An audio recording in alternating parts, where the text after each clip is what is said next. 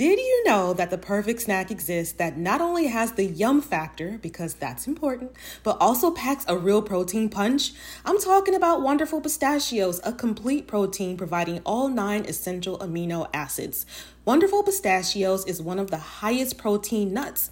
Each 1 ounce serving has 6 grams of protein, giving you over 10% of your daily value.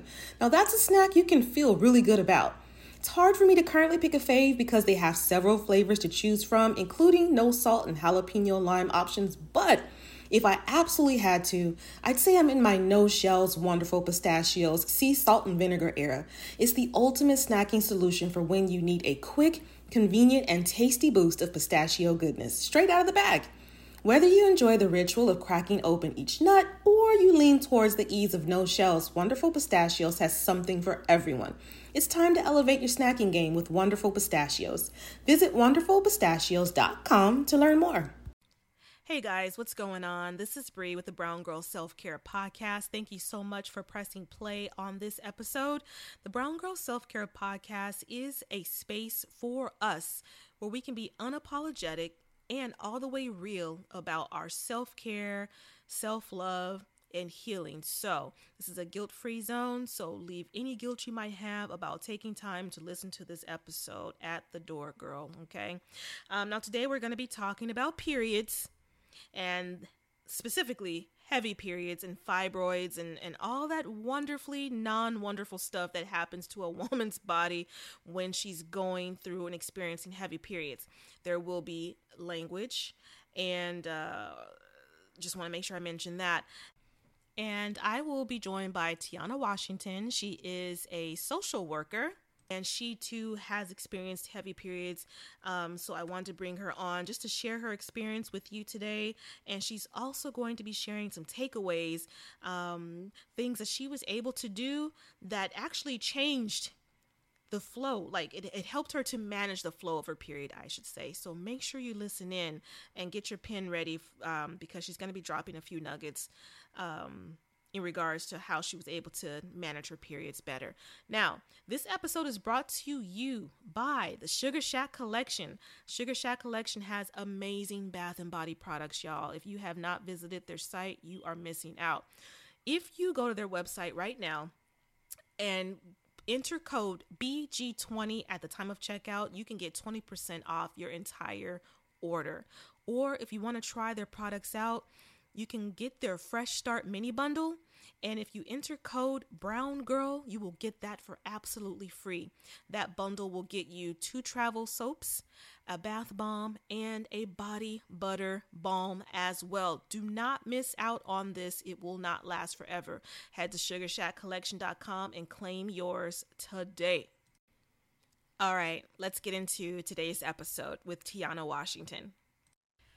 Thank you for joining us today, Tiana. Please tell our listeners more about you, who you are, and Hi, Bree. So, first, let me say I have been following Brown Girl Self Care for some time now. So, being on your show is an honor. Thank you. Oh, man. Thank you, Tiana. I appreciate that, sis. Of course. Like you mentioned, I am a licensed social worker based in New York City. And I work with the city school districts, overseeing and providing social emotional support to their early childhood programs. So really ensuring that the teachers and the principals are implementing social emotional practices in the classroom. That's my 9 to 5. Okay. On the side, I'm also a youth mental health and wellness specialist. So I find and create really unique ways and opportunities to include teens on the conversation of mental health and wellness. Because I feel like oftentimes when we have those conversations, the teen population is sometimes forgotten about. So that's a niche and a void that I like to fulfill. And lastly, me and my husband, we invest in real estate property and convert them into short-term rentals. So in a nutshell, that's what I do. All right. So you are definitely a busy, busy woman. And I can only imagine, since we're talking about periods today, that your life has been affected in dramatic ways by your period. So why don't you share? Let's go ahead and just get this started. And I just want to say that if you hear any flubs and if we misspeak a little, you will have to give us some grace because we are recording this. It's probably about 9, almost 9:30 Tiana's time. I've had a long day at work. Okay. And so we are sipping on a little we are sipping on a little something so we can just get all into this. So I want to make sure I say that beforehand. But Tiana, in all seriousness, periods. I know they're supposed to be this magical, beautiful thing that women go through every month from the age of, as young as 13, 12, on up to, menopause, 50s, 60s, whenever. That has not been my experience. I have not had a magical experience with periods. In fact, my periods have been absolutely abysmal. How about you?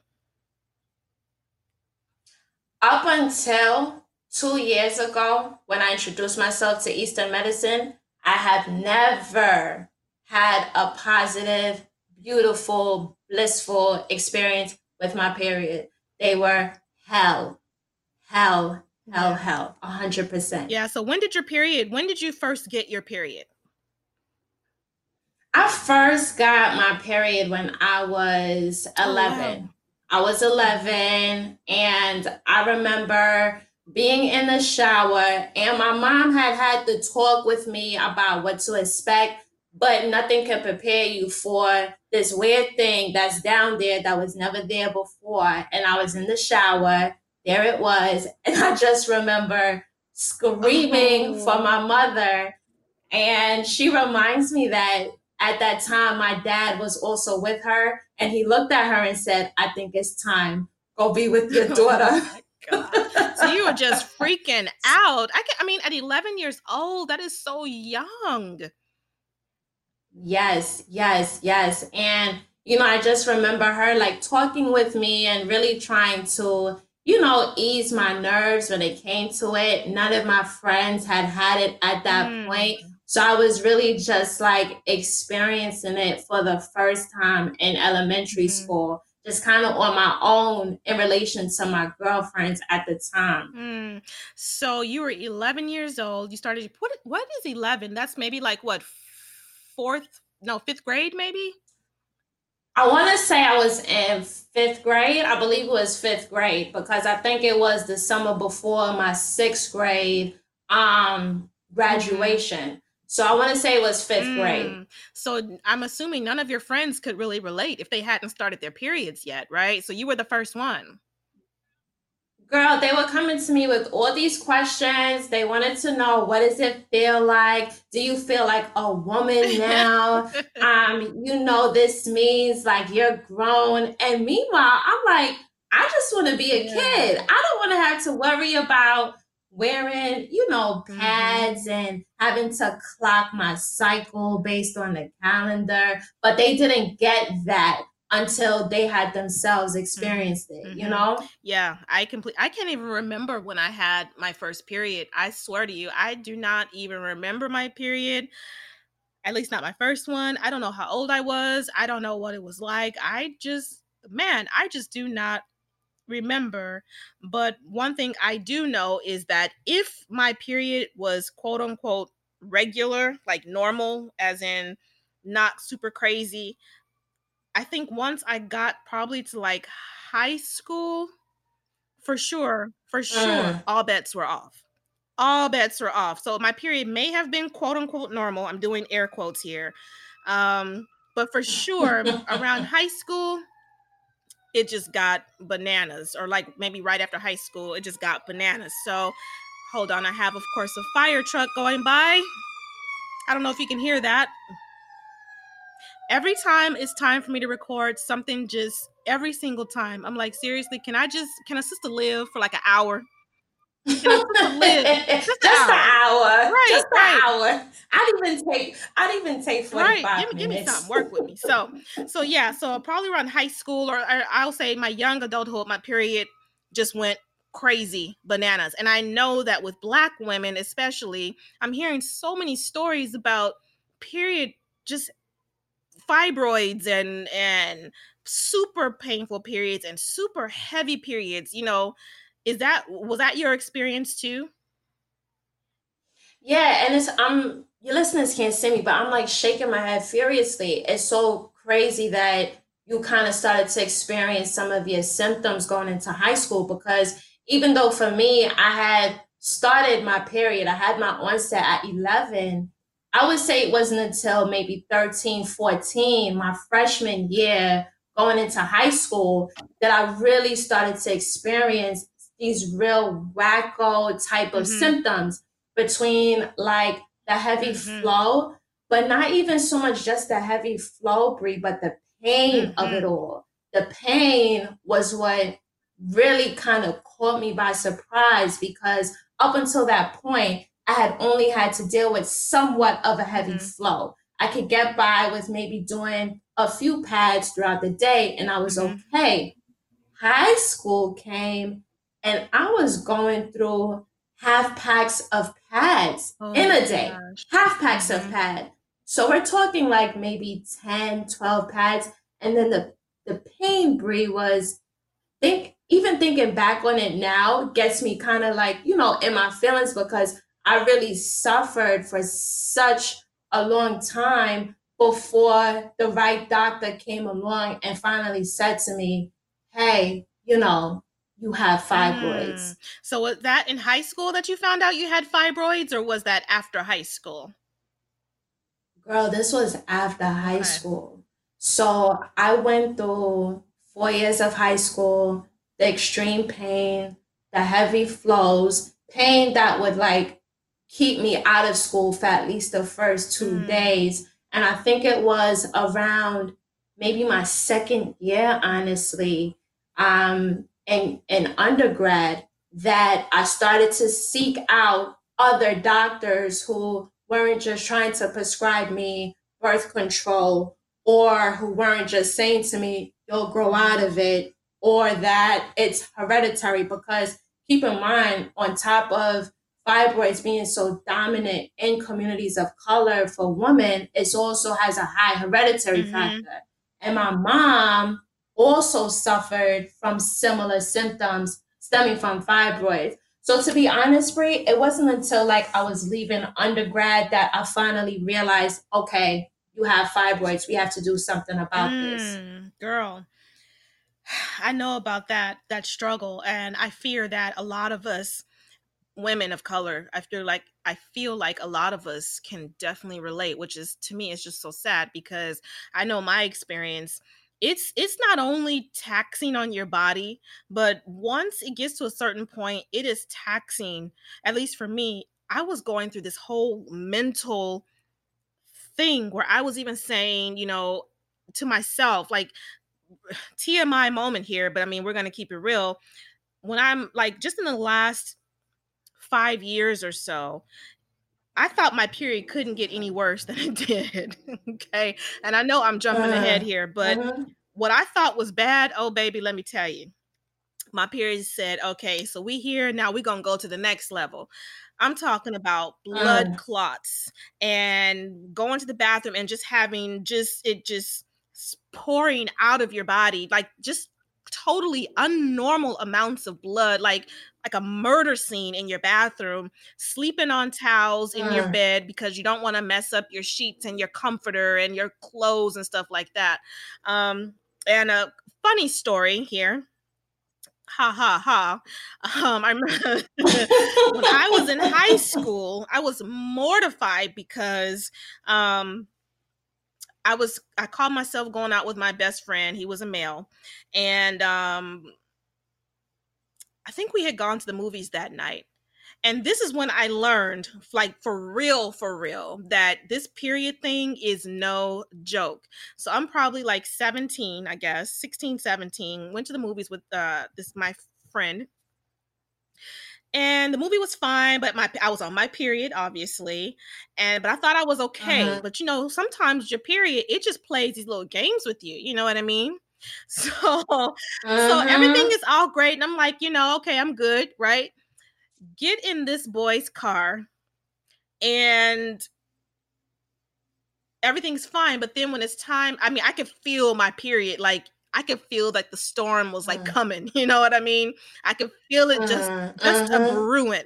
But I didn't really know what was going on. But I'm like, okay, I'm on my way home. If I can just make it another, half hour, 20 minutes, whatever it is, I'm gonna be straight. Girl, he drops me off on the curb.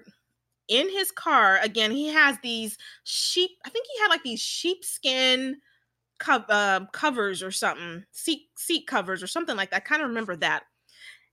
When I stood up, oh no, girl, when I stood up, it was like the gates, the floodgates of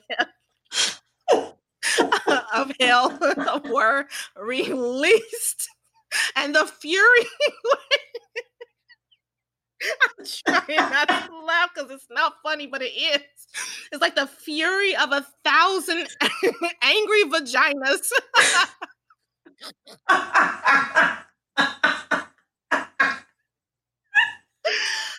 Oh my God. 1,000 angry vaginas was just like, no, bitch, you tried it. And I tell you, the blood just was like, whoosh. And I was just mortified because I had stained his seat in his car. And I'm just oh my God. I was so embarrassed. Have you dealt with something like that, like when you were younger or older, but did you ever deal with something like that? Yes.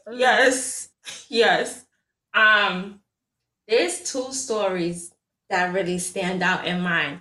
One of mine was a car story, so I'll tell you the other one. I'm Caribbean. My family is from Jamaica. Every year in New York, in Brooklyn, we have our Labor Day parade. And on this Labor Day, this was sometime in high school, Brie. It was day 3 of my period. And remember, like I said, first couple days, I'm good. Well, not good. I'm like, a lot of pain, heavy flow, blah, blah, blah. By day 3, I'm somewhat okay. I can somewhat function. I can somewhat manage, right? I don't know who told me I was cute enough to wear these white short shorts to Labor Day parade. But here I was, I'm 17 and I'm cute and I could wear white shorts because that's what we do. And I remember I had my little Jamaican flag tied on the side of my shorts. It's me and my girlfriends. And Bree, thankfully, I had girlfriends that love me dearly because the moment we got out of the dollar van, mind you, at the time I was wearing double pads because I got in the habit of doubling up on my pads. So I thought I was okay. I popped my extra strength ibuprofen before I got out there to curb my menstrual cramps. And Bree, when we got out of the dollar van that was dropping us off, I got out the van and all I remember is my girlfriend saying, "Oh my God." I'm thinking something happened. I turned around. She said, "Tiana, we have to go home." I said, "Why?" We look cute. We here for Labor Day parade. What you mean we gotta go home? She said, "T, your shorts are not white anymore. Don't you know? I bled through all the pads and all the backside of my shorts were just it looked like you said that murder scene. That's what it had looked like. And thank God I had my flag, my poor Jamaican flag, R.I.P. I had my flag that I could kind of like wrap around me to take the bus back home because of course we ran out of cash. We 17 and dumb, so we didn't have any cash, but we had our Metro cards. And we had to take the Metro card from Brooklyn back to Queens with me looking like I just ran through a strawberry field of roses. My gosh. Wow. So, yeah, it was stories like that and so many others, and at the time, when you know something is not right or not okay with your body, but you're going to the doctors are explaining it away, they're telling you that you're fine, but you have that nagging feeling that no, something is not okay. This was me in high Mm-hmm. school. And unfortunately, it wasn't until I was an adult that I learned what the heck was going on with my lady parts. Mm. Wow. That's that just makes me feel so sad that we have these kind of experiences. You know what I'm saying? It's like we can't I, I feel like a part of our childhood is just lost, and our young adulthood is just lost because every 20, and sometimes with our periods it's not even that it even comes on a regular basis. It could be because when your estrogen or your hormones are all over the place or whatever it is, whatever's going on, it's like sometimes it'll be like early and you're like, I just got off my period and you're telling me that here it is again in 2 or 3 weeks. You know what I mean? While your body's trying to Mm-hmm. normalize or regulate itself. So I'm sorry that you had that experience because I know that it wasn't fun and it wasn't easy to have to deal with something like that, especially as a young a child and a young adult. You know what I'm saying? And just carrying that with you every single year.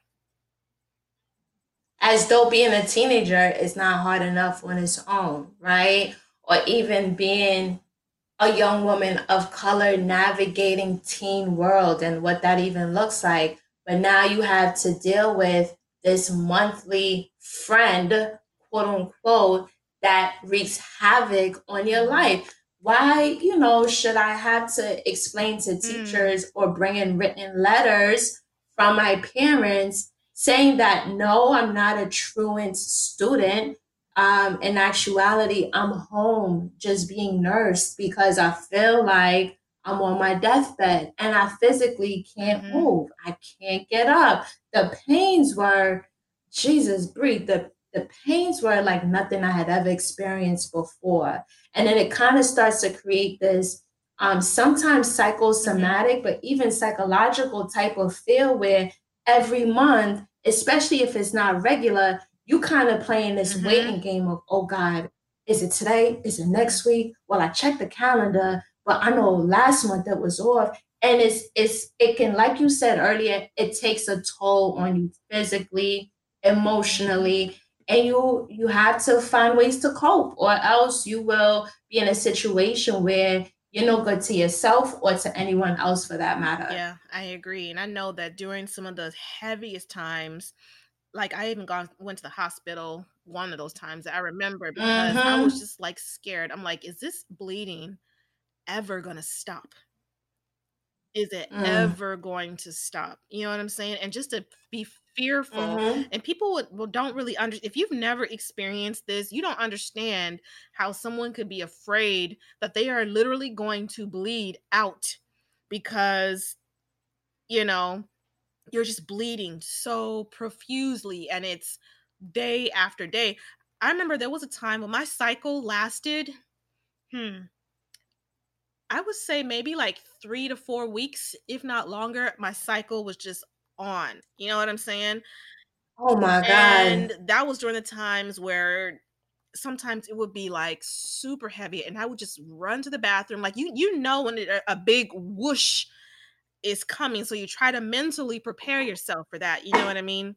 And I would go to the bathroom and I would Mm-hmm. just be like crying out to God, like just so frustrated and in my emotions, like just doubting my whole existence because of this period that is, Mm-hmm. and that's why I was saying it's a mental thing because it just goes on and on and on and it never lets up and it's always heavy.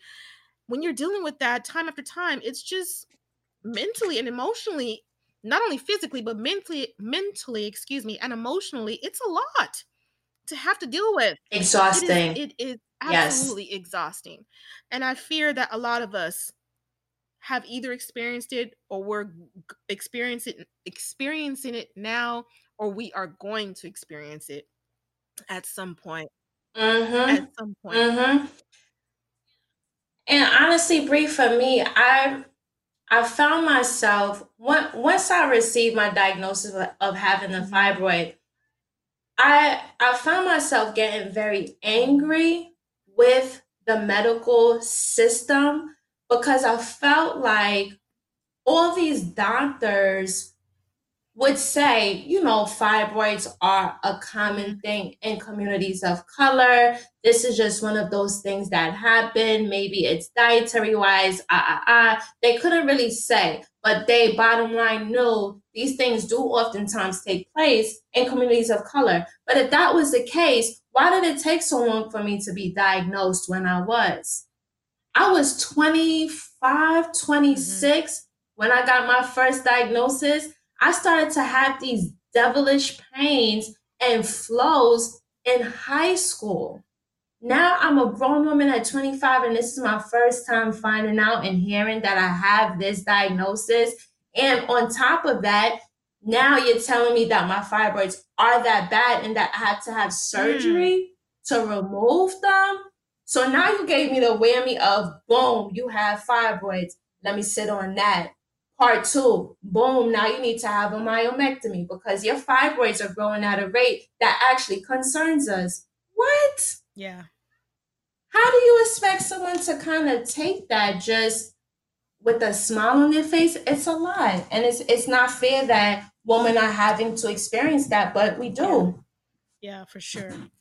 Well, so I know that you did the double up of the pads, and I am familiar with that Mm-hmm. baby too. Girl, I was buying the Yes. purple. First I went to the long look. I can tell you the colors. Always pads, the orange overnight ones, and then went to the purple thick overnight ones and all that. And I'm just like, this is absolutely ridiculous. But I tell you one thing. Now this is kind of funny. I want to ask you, did you use tampons at any time? I wasn't allowed up until I kind of became a young Mm-hmm. adult. Yeah. I was not allowed. My parents, like I mentioned, they are old school, traditional Caribbean parents. And what that means is for a lot of them, tampons can sometimes signify that someone is Mm-hmm. grown, that they are a Mm-hmm. woman.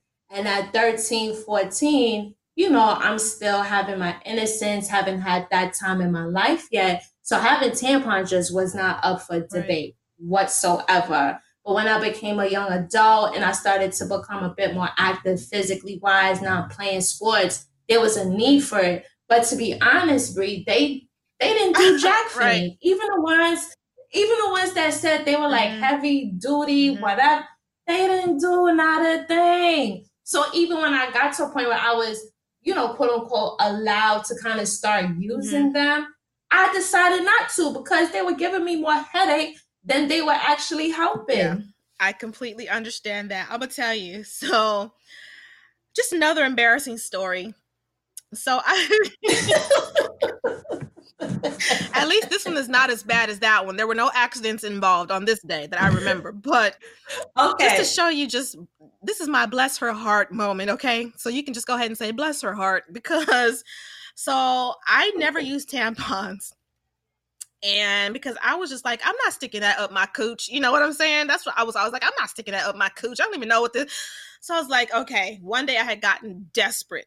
And I was like, okay. I think I was probably like, let's see, how old was I? Let's say between 19 and 20, maybe 19 or 20 years old. I'm like, okay, I'm gonna get me a box of tampons and I'm gonna wear these tampons because these are gonna help me, get my life, right? Girl, I bought this box of tampons.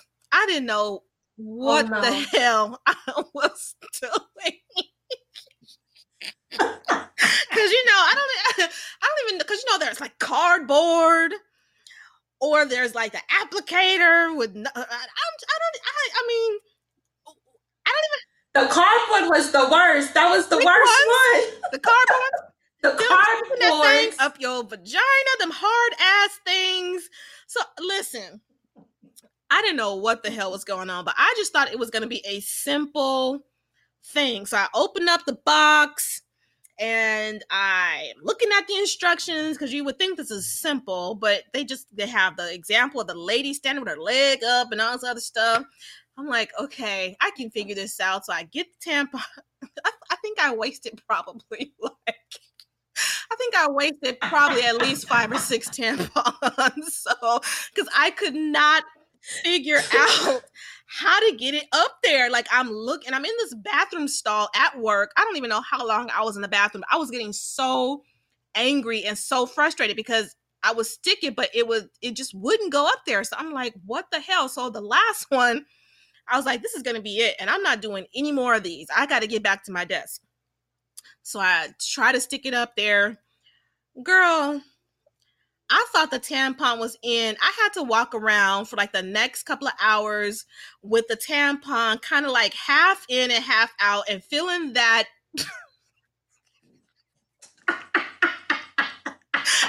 and feeling, have you ever had a tampon that is not placed correctly?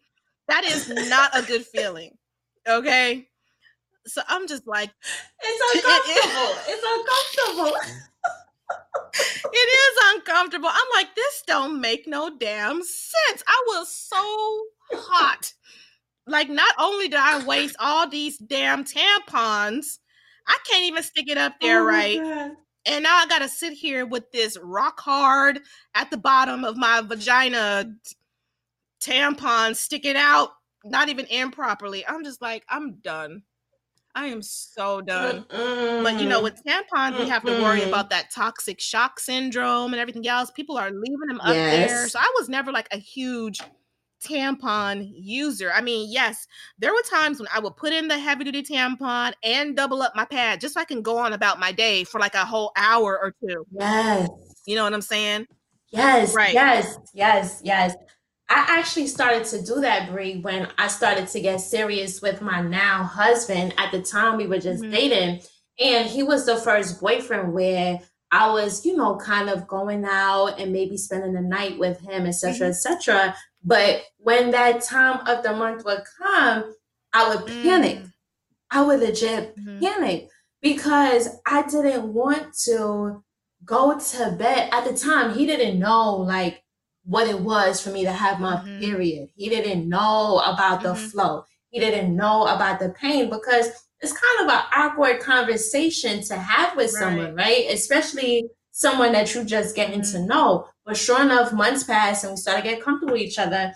And I remember my first time we spent the night at each other's house, and doggone it, I had gotten my period. I didn't tell him.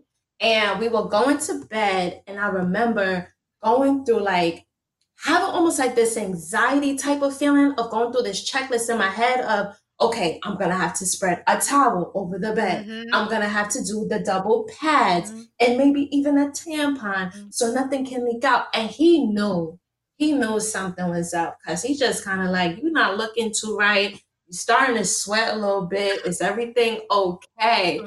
And I just came out and I told them, I said, look, every month I have this crazy thing that comes and attacks my body. And it's not necessarily something that I feel comfortable talking to folks about. But if we are getting comfortable with each other, getting to know each other, it's something that you should know. And that's why he's my husband now. He was just like, don't even trip. I got towels in the bag. Get you some towels. Do what you got to do. But again, it's like that emotional taxing feeling on your body of like, oh my God, I got to go through this process. I got to explain it to this person. How are they going to take it? And it was just annoying. It was an annoying thing to deal with. Yeah. Yeah, I know that struggle well. And you have to time everything in your life around your period. And you only get so many vacation days at work. So on those days, you can't take 2 days off per period, even though Lord knows I feel like we deserve it. We do have medical issues, but it's like there's only so much vacation time in the damn world. You know what I'm saying? Yes. But to be honest, Brie, honestly, that was a big push for me in seeking out at this point probably an eighth opinion regarding like what was happening before I knew it was fibroids and whatever, because I was starting to go into the work world, right? I'm 24, 25. I'm now securing like my first official, career job. And unlike high school, I can't take off work every 2 days in the month, nor do I want to disclose to my employer the reason why I'm having to take off those 2 days. So I remember having this talk with my parents, and I was like, look, I'm going to seek someone out who understands the reproductive system, because this is not working for me. And I cannot be taking off time off of work. That's just not going to happen. And, then my journey started of finding out what was going on, and going through that whole process. So let's fast forward a little bit. Excuse me. Let's fast forward a little bit. And so now you have fibroids. You've been going back and forth with the doctor. You're still dealing with this heavy period. When did things, so, and you had your myomectomy. I've had a myomectomy as well, and it almost took me out, actually, because and my doctor, she told me that this was gonna be just a routine thing. You know what I'm saying? Excuse me. I'm sorry. She said it was going to be this routine thing. They're going to go in and, I forget what take the fibroids out, however they do it. I forget. But, and that's what a myomectomy is, in case anyone listening and does not know. It's not the same as a hysterectomy. A hysterectomy is where they take the whole uterus, right? With the myomectomy, they get in there and they remove surgically the fibroids so that you can keep everything intact. And she was telling me that I should have my uterus removed. I've heard that a few times, but I'm just like, damn it, God gave me this uterus, or whoever you believe in. That person gave me this uterus. God gave me this uterus. It's meant for me to have it. I was holding on to my uterus and for dear life, because I'm like, you don't have a uterus, that just sets the ball in motion for everything else, like early menopause, other stuff. So I was like, well, let's try the myomectomy. And she's like, okay, because she was willing to do whatever, I said, as long as it was like a life or death at that, moment kind of thing. So I get the surgery scheduled, have the surgery. I'm thinking that surgery is going to last for maybe like, I don't know how long it would be, 4 hours or 5. I don't know how long, whatever the average time is for a myomectomy. But something went a little left in my case. And when I woke up, I was in excruciating pain, like pain I had never felt in my life. My stomach it felt like my stomach was on fire. Like someone had lit a match inside my belly, my womb area, and like I was on fire on the inside of my body. And so they had to call the ambulance to come and get me, because I couldn't go home. It was supposed to be an outpatient procedure. Like you rest for a few hours and you go home and you just chill out for however many weeks, 6 weeks or whatever. Unfortunately, they had to call the ambulance. So just to get me into the ambulance, just imagine you have a piece of glass in your foot, and every time you walk, you feel the most excruciating pain in your foot. That's what it was like to be transported from the ambulance, from the surgical place to the ambulance, from the ambulance, because they had to put me on the gurney. Then I had to get an MRI or something where they put you in the thing, so to be transferred to that thing, then to be lifted on the bed. Every time they moved me, I just thought, I don't even know what I was thinking. I can't even describe this pain to you. It was like my stomach, my intestines, all of my insides were on fire, and it could not be extinguished. That's the only way I can describe it. So every time they moved me was the most excruciating pain I had ever felt in my life. And so I ended up being in the hospital for maybe like 3 or 4 days. So this was clearly not outpatient. I had to have a blood transfusion because I had lost a lot of blood. So when people tell me that they have heavy periods and that they're having surgery and stuff, I just know what that is like. It is not a simple thing in a lot of cases. It's just not. The whole process of us having periods in our community is major once we start having these problems. you know? So I still have my uterus, and now I'm dealing with another set of problems. Like my period, I haven't had my period. Now I haven't had my period for I had my surgery in February 2017. Why was my period still heavy after the surgery? I said, I know you lying. So I'm dealing with all this heavy sis. It is just now in like the last 6 to 9 months that my period has been normalish. And now I haven't had my period since like March sometime. Now that's 3 months. I don't know what's going on. So this is serious for us. This is serious for us. It's serious for women of color. These periods are no joke. And we need to make sure that we are with doctors that have our best interest at heart, that will listen to us, that will advocate for us, not brush us aside, tell us it's no big deal, go home, you'll be fine, because this is not a game. You know what I'm saying? Who showed you that it was okay to aim high and go for your dreams while also just being yourself?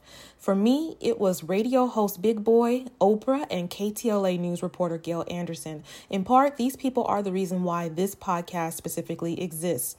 This is the power of Black representation in media. The next generation of influential Black voices can be found on NPR's new collection, Black Stories, Black Truths.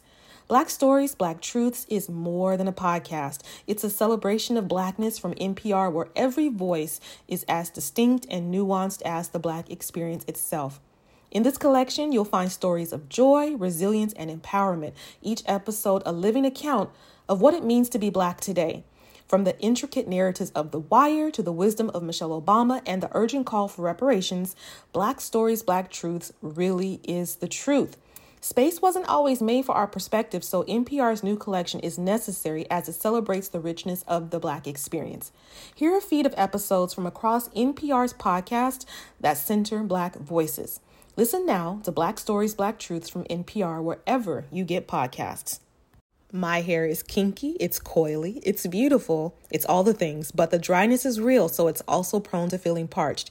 This is why Ouai's Anti-Frizz Cream is my new BFF. It not only changes frizz, but helps my hair feel more hydrated. Listen, summer is coming. We are trying to be outside, going to brunch, plus traveling, and summer activities aren't always kind to our strands, okay? So let me tell you what I do for this. I wash my hair every 1 to 2 weeks. Don't sleep on Ouai's Detox Shampoo, by the way, if you have hard water or buildup. I detangle, I smooth in a little of the Ouai Anti-Frizz Cream, then shingle in my natural gel. My hair is frizz-free, it's hydrated, and it's cute for days. Love sleek styles? Ouai's Anti-Frizz Cream works as a heat protectant up to 450 degrees as well. Frizz-free up your schedule with Ouai. Go to THEOUAI.com and enter promo code SELFCARE for 15% off any product. That's THEOUAI.com, promo code SELFCARE. Feeling more grounded and relaxed is Black girl peace for me. And so I really need that while doing things like tackling my to-do list or even braving this crazy LA traffic. If you know, you know. So something that helps me tap in is Recess Mood. It's a delicious sparkling water made to enhance your relaxation time and mood without any alcohol involved. So what you will get instead is real fruit, mood-lifting magnesium, and stress-balancing adaptogens. And again, no alcohol, plus no added sugar. So I've tried all the flavors and I really, really like strawberry rose. It's like a little burst of peace in the middle of chaos because, again, for real, navigating this Cali traffic is insane. Now, Recess Mood is not only my go-to for staying balanced while on the go, but it's also good for chilling at home too. It's like having a little slice of relaxation right in the palm of your hand. So next time you need a little pick-me-up without the alcohol, without the hangover, give Recess Mood a shot. It's been a fantastic addition to my routine. You deserve a healthier way to unwind. Head to takearecess.com/self-care and get 15% off Recess Mood, your go-to alcohol replacement. So for anyone that's listening to the sound of our voices as we continue this podcast, just know that if you don't feel like you have the right doctor, I encourage you to keep looking. You got to find someone that's going to take you seriously and do what you want them to do and listen to you. Right? Bree, I am. I'm throwing up prayer hands right now because you're speaking facts. And I'm so sorry that you had to and are still experiencing the remnants of your surgery that you had 2 years ago. That is insane. And I'm having one of those weird parallel experiences because my surgery was also in 2017, November. And I'll never forget, when I found out I had the fibroid, doctor said come back 3 to 6 months. We need to monitor it. They have a tendency to grow. Mm-hmm. Now, to my own fault, like I mentioned, I am a very busy individual. It's the running joke amongst all my friends. T, you always busy. That 3 to 6 months passed free, and I did not go back to the doctor. I didn't go back to the doctor until I want to say maybe a year and some change after. And the fibroid had more than doubled. So that's when the conversation came of we need to have a myomectomy because the growth is not typical, especially for someone of your age. I was in my late 20s. I'm still young, right? We have the myomectomy. Now, keep in mind, when we talk about taxing and your emotional health and how important it is to check in with yourself, this was, I don't even know if it was 6 months after I got married. My husband and I married that May 2017. That October, I got the diagnosis. November, I'm in for surgery. Had the myomectomy, came out, and, unlike you, thankfully, I'm doing air quotes, I didn't have that pain that you're saying. But what I did get was a bombshell of, Miss Washington, we went in and, we successfully removed the fibroids. However, we also realized that you also had stage 4 endometriosis. I'm sitting there on the bed like, stage 4 what? Now you hear stage 4 anything and you already know that that's not anything good. How the hell I go to a stage 4 and I didn't even know I was at a stage 1? And my then doctor at the time explained to me that, endometriosis was something that, again, is so common in communities of color for women, but oftentimes goes undetected unless they're having some type of surgical procedure or they're getting some type of scanning and imaging done, and then it comes up. Sis, I've been seeing you for how long? I've been telling you how much pains I've been having. And one of the telltale signs, just for your listeners who are listening, of endometriosis are those type of pains that you just can't explain. Those pains where it feels like I'm probably going to die. That's what it feels like. And I had explained to my, GYN at the time, that is what I was experiencing on top of having these fibroids. And it wasn't until I had my myomectomy that you discovered that I had endometriosis. That was not okay to me. And it was at that moment, I remember, Bree, November 2017, I said, Western medicine has failed me. Because now you had to cut me up. You took out my fibroids. Now you're saying I have endometriosis, which causes a lot of scar tissue. I said, I'm done. And that's when I kind of, I guess, began my journey of seeking out alternative medicines, more holistic type of medicines, to help kind of cure my body in a sense. So tell us, what are some of the things that you were able to do, or what things did you start doing to take back your health, take control of your life, and get these periods under control? Tell us more about that process and what you learned with this what is it, Eastern approach to medicine, would you say? Eastern medicine, yeah, Eastern medicine, or some folks refer to as traditional Chinese medicine. Yeah.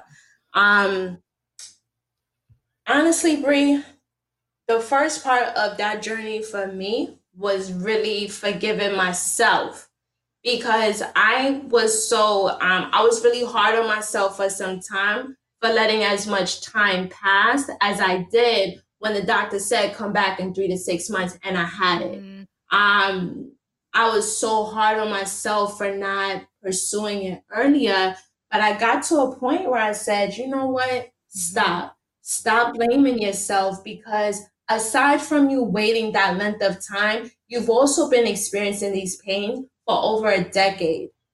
And no one has suggested to you that perhaps you had fibroids or perhaps you had endometriosis. So I realized there were a lot of partners to blame, per se.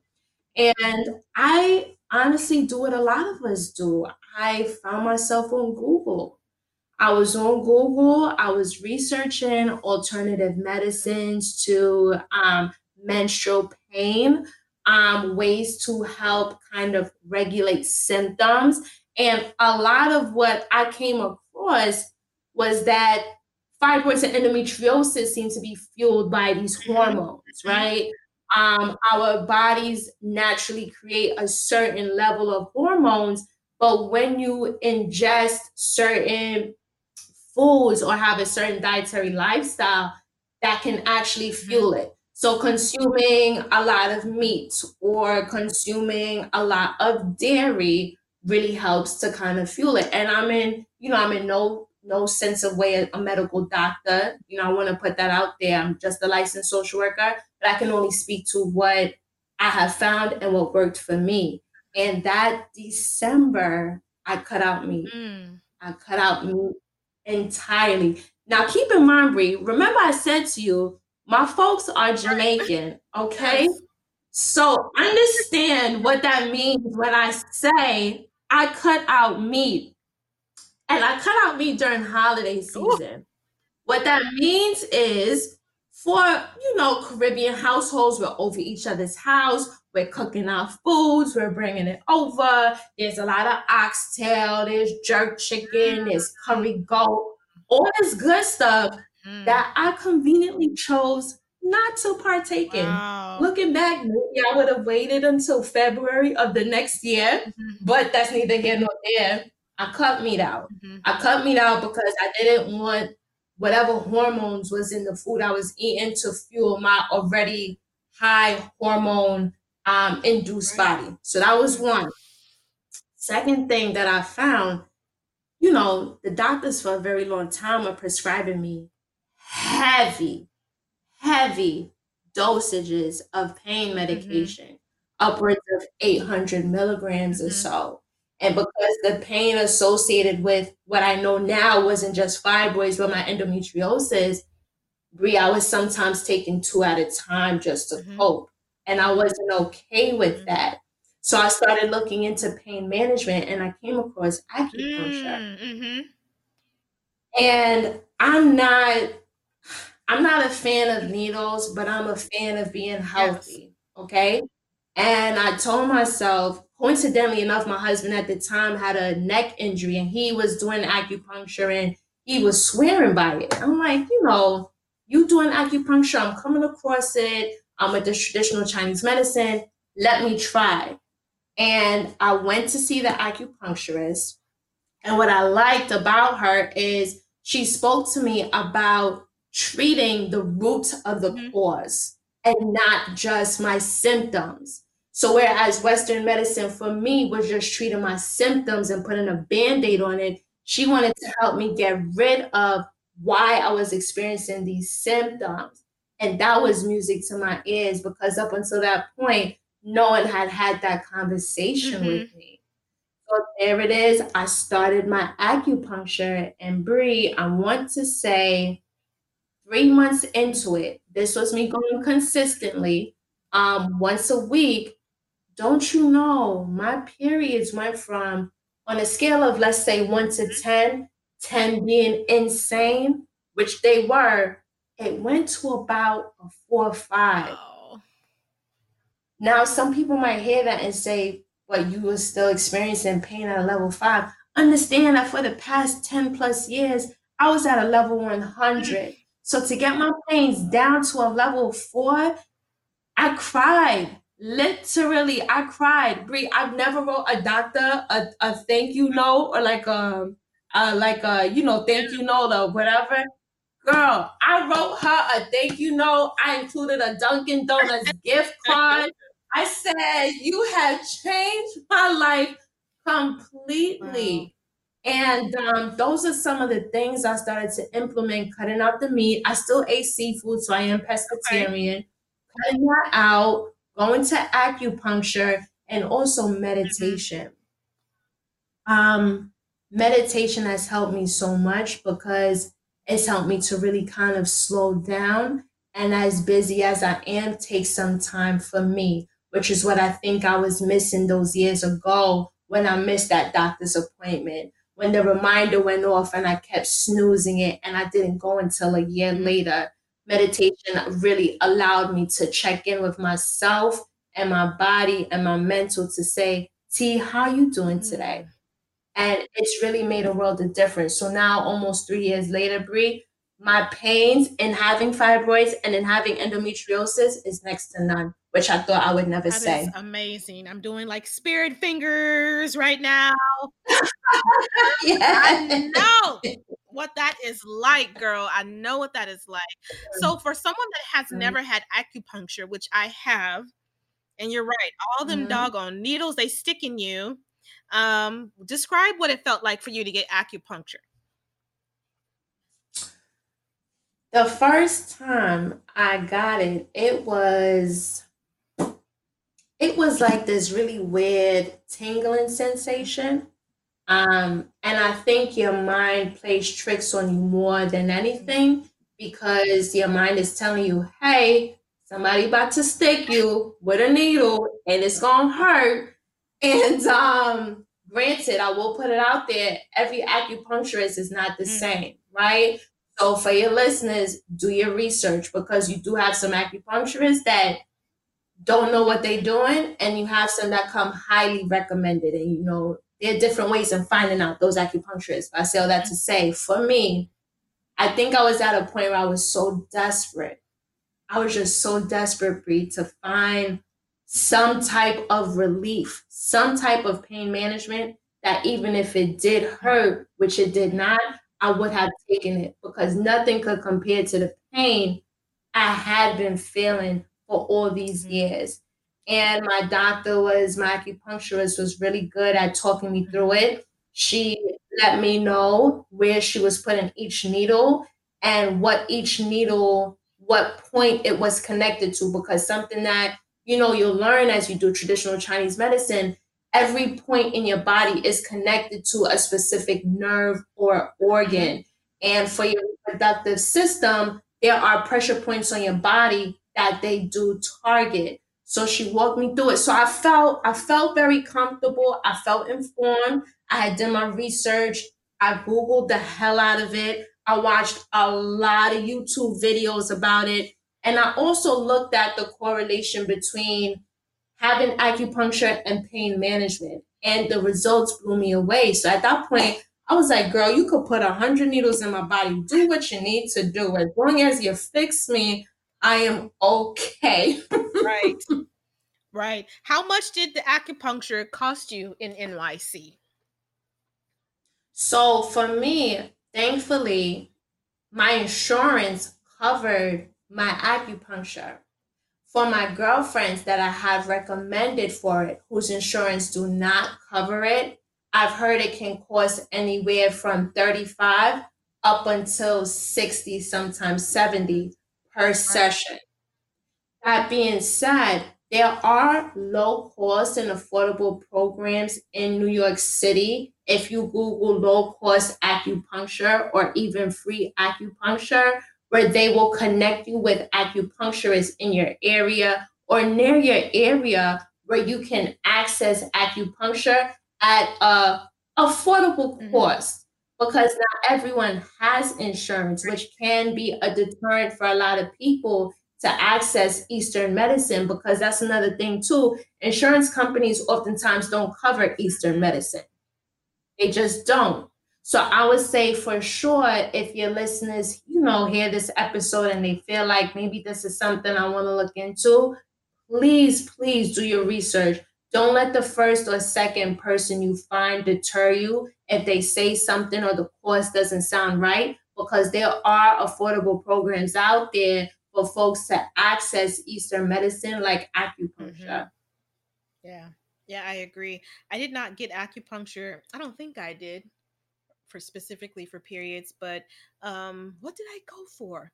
Oh, I think I was doing acupuncture for like when I was dealing with like depression. I feel like that's when I was getting it, but I can't even remember. But I had several sessions, and the place that I go to probably similarly priced. I don't think my insurance paid for it, but I think I was paying maybe like $35 a session or something like that. She was really good, and it definitely helped, to some capacity. I didn't go as long as I probably should have, but I was just trying different things to see what felt like right for me. But I'm glad that you took your health into your own hands, because I think that we need to have a combination of like Western medicine, Eastern wet medicine, and whatever other, I don't know, thing that you can think of. Prayer, like you need to attack it on all fronts, because if you're thinking that just Western medicine, which and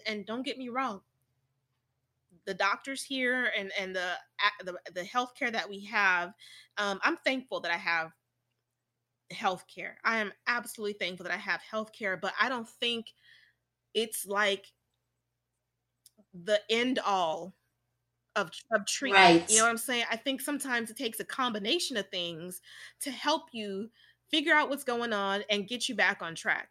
It isn't always going to be just like pop a pill, because I'm not a pill person. It takes a lot for me to Yeah, I'm not about that life. So it is a struggle. Like when I have like I remember I had a yeast infection a few years ago, and it took everything in me just to even finish the little whatever they give you, like the little, I don't know what they give you, something that you take by mouth for like however many days or something, and just to take that for 5 days or 10 days or whatever it was like hard, because I don't like to take medicine for good or for bad. That's just not me. So when you were saying that you were like popping those ibuprofen, I felt that, because I was taking like maybe 16 to 2,000 milligrams, because I found like when you have heavy periods, you start to learn little hacks. Like for me, yes, for me, it was like things I knew would kind of stop my period because of how my body is. Ibuprofen for sure. So I was taking those every 4 to 6 hours. But also I was reading on Google about your hormones and things that affect your hormones. Like if you have low, as an example, vitamin C, or low, I can't remember, or this is high or this is low. It's all hormones, So I was taking like cod liver oil capsules. I was taking vitamin E capsules. Trying to think of all the different things I was taking. And I would not recommend you do that without at least talking to your doctor, because I was just so desperate for relief. I was so desperate that every few hours I was taking this cocktail of like cod liver oil and vitamin E and all the stuff. And it was working. Like it was slowing and stopping my period, which was amazing. I don't know if that was a good thing or not, but thankfully I haven't had, you just don't care. Once you get to a certain point, you don't even care. You know what I'm saying? Yep, it's whatever works by any means necessary. So you had acupuncture, you cut out meat. So you're a pescatarian. Yes. I know that was very hard. And you were meditating. Were there any other like lifestyle changes that you had to make, or any other like self-care kind of things that you did that kind of helped you to get your period under control? Or would you say those are like the top 3? Those are for sure the top 3. Absolutely the top 3. Because I even noticed after my meals, after becoming a pescatarian, my body felt different, and it's a hard thing to explain. Um, for someone who hasn't necessarily experienced that, but sometimes after I would have a typical meal, which might be chicken and rice and peas or whatever, I would feel somewhat heavy in my gut.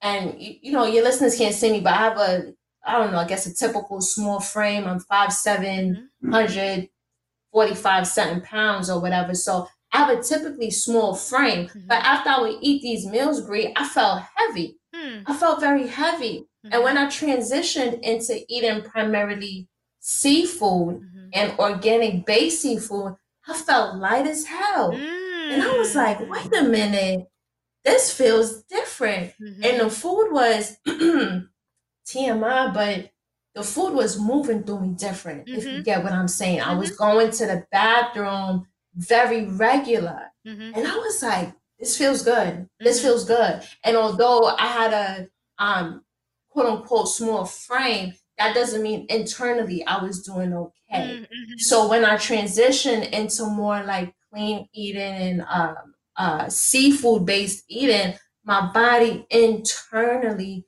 felt different. And I noticed that my periods will flow a little different. Now, they weren't like, non-existent per se in terms of the flow, but the flow it wasn't as heavy, Brie. It wasn't as heavy. It even, I don't want to, TMI, it even looked a little bit different. But just all of that combined, I really noticed a shift. That in combination with the acupuncture and the meditation, and also Brie, just being very intentional about putting myself first and my self-care. Because in being in the helping profession, like I said before, I'm a licensed social worker. So I'm used to helping others. That's just what I do. It's in my nature. But oftentimes I find that when you're in these helping fields, you forget to take care of yourself. And it's so easy to do, especially if you have X, Y, and Z going on. You're taking care of everything else except for you. And when I had this health scare happen, I said to myself, T, you can't do this anymore. You have to take care of yourself because you have to be here for you. And now your husband. You have to be able to take care of yourself. And I became very intentional about my time. So if that meant putting my phone on silent for a half hour before I went to bed at night to really kind of like shut down my brain and really kind of just like focus and get my brain right into going to bed, that's what I did. And it was hard. I'm saying all this to you, and I want your listeners to know everything I'm saying was not easy at all. It took some time for me to get to that point, because also I find like sometimes we take time for ourselves and we feel guilty about it. Like, but wait, I know this needs to be taken care of. I know he might need help with this, or I know I gotta call my mom or my dad, or I gotta check in with my sister, or I gotta check on my friend. You could feel kind of guilty about taking back some of that time. But when you do it and you commit to it, it feels so good, and your mind and your body thank you for it. So I'm glad I was able to really have that realization and be consistent with it. I'll be honest, Rhea, it's hard. Sometimes being consistent with self care is like, what? Consistency? What is that? How do you spell consistency? What that look like? What that is? But I've been trying, Brian. I've been doing good. I've been doing okay. I've been doing pretty good with it. That is really, really good and so amazing. And I'm just so thankful that you shared your story with us, because we need to continue having these conversations. I think that there are some women that are maybe ashamed of what they're experiencing right now, or they don't think that other people really have it like that, because I don't hear a lot of women not that I talk to a ton of women, but I don't hear a lot of women saying that, they have or they experienced heavy periods, which led to having a hysterectomy or a myomectomy, or they had to be on birth control and, the birth control did this and that to their body. It's just in those side conversations where people will kind of share, but I don't think it's as widely discussed as I wish it was, because if it were, at least I would have known that for some women, this is unfortunately a normal part of life. And these are the things that I should do, like especially about the taking meat off your plate.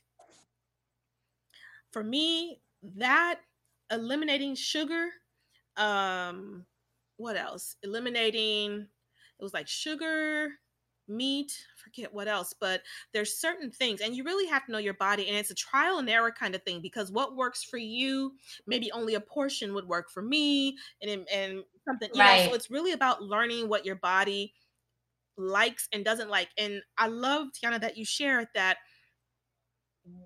your body knows what the hell it wants, you know what I'm saying, and what it doesn't want, right, Tiana? So you said that when you started eating a certain way and eliminating certain things out of your diet, it was like a light went off and your body was just like, finally, you know what I'm saying, and you were feeling right. Yes. So that's what I'm saying. It's like you have to really be in tune with yourself. You're gonna have to sacrifice and maybe give up some stuff until you can figure out what your body is trying to say, because once you figure that out, it will help. I'm not saying it's going to eliminate, like you said, you went from a scale of 1,000,000 down, or to 10 down to 5, you know what I'm saying? But we have to be in tune with our bodies to know what things are going to help us during this time, or what things are going to add on to the additional stress that your body is going through. You know what I'm saying? Yes. Yes. Yes. And it is possible. It is possible. As difficult as it may seem, it is possible. I have friends of the Caribbean descent, Latina descent, who, talk to me and they're like, Tiana, I could not cut out meat. Are you crazy? Like, this is what I do. Or even sugar, like you said, which is something I cut back on as well. But let me tell you something. When you're faced with a medical scare, or when you realize that your body is in need of something that you are not providing for it, you find ways around previously held misconceptions about your health. You find ways around it, because at the end of the day, you want to be healthy for you. And if you have a family or a partner, for whatever the case may be. So do what you have to do to take back your health, and do it before it gets later. Because here's the thing, I don't know necessarily where my reproductive lady parts would be right now if I wasn't as persistent as I was in seeking out multiple opinions. Bree, keep in mind, like I went through a lot of GYNs, 5, 6, 7. I went to a lot because I knew what one was telling me was not correct. No, birth control is not going to heal what I'm going through, because when you put me on it 3 months ago, I gained 15 pounds and my symptoms were still the same. So, no, I don't want to continue doing that. And it really took that persistence, that going, keep figuring out, keep talking to people. Like you said, a lot of us don't talk about sometimes the struggles that we're experiencing or what we're going through for different reasons: shame, embarrassment, cultural reasons, whatever the case may be. But how are we going to learn together if we don't talk to each other about what we're going through? And let me tell you, when I started to share like my story with other women who had fibroids or endometriosis, you know how many of them came back and was like, girl, me too. And I was like, what? Like, you went through this? So why didn't you tell me? And it's kind of like, well, it's just not something that you talk about. So I love what you said, in that we should talk to each other more and we should have these conversations more, because in doing so helps to start that healing process. Yeah, and it helps to put that information out there as well. Because my daughter, Mm-hmm. and when you have kids, if you choose to have kids, you may have a daughter. You know what I'm saying? And every time my daughter has her period, I'm just like all up in her Kool-Aid. I'm like, okay, so how was your period this time? Was it heavy? Was it? Because I want to know. Because I don't ever, if I can help it, have her go through what I went through. You know what I'm saying? That was Right. just like Right. hell. So if I can help my daughter to not have to deal with that stuff, whether it's we're changing up her diet, like if she starts to say like, yeah, it was really heavy this time, like, okay, let's look at the diet, let's see if we need, and if that doesn't hurt or well, let's get another doctor's appointment going, or just different things like that. But I think the more we just get it out there and talk about it, the more we can heal. But we can also pass on information to the next woman or the next generation or whatever. So they don't have to suffer in shame and pain like we did, you know? Yeah. Right, right. And I, like you said before, you made a great point. Of all the things I've tried, and even that you've tried, someone else might try it and not have the same results, but try something. Or maybe you hear, whether it's the acupuncture or changing the diet, you can try that one thing and see if it does work for you. What do you have to lose? What do you have to lose in trying an alternative lifestyle? Like for me, I support Western medicine. I don't want your listeners to hear this and be like, oh, she's bashing Western Right. medicine. No, just my experience, I feel like it failed me along the way, but I still support it because, I support it. However, I thoroughly support Eastern medicine as well because I feel like Eastern medicine has saved my Mm, life. yeah. You got to do what works for you. You got to do Mhm. what works for you. Well, as we wrap up, um, first of all, I don't know if I said this before, but thank you so much for sharing your story and for being transparent, sharing your pain, your triumph, all of that stuff. I think you've just poured into us so much, and I know that there's someone listening that's going to benefit from everything that you've shared here through the laughs and the pain, for this last hour of our conversation. So thank you. Um, if someone wants to connect with you on social media, and just would you be okay with them just saying, hey, I heard you on the podcast and I'm dealing with this, do you mind if I talk to you, or can you talk to me for a couple of minutes? Is that okay? And if so, how can people reach you? Sure, absolutely. I love connecting with folks online. My Instagram handle is at T Speaks NYC. That's T, just the initial T Speaks NYC. And they can also follow some of my work on my website. That's tspeaksnyc.com. tspeaksnyc.com. Mm. All right, now make sure that I include that information in the show notes as well, so they can reach out Okay, to thank you. you, And Brie. yes, yes, absolutely. Well, thank you very much, Tiana. It was a pleasure connecting with you. And I'm just so thankful that you were able to share your story today. Thank you for letting me share it, Brie. I really appreciate it.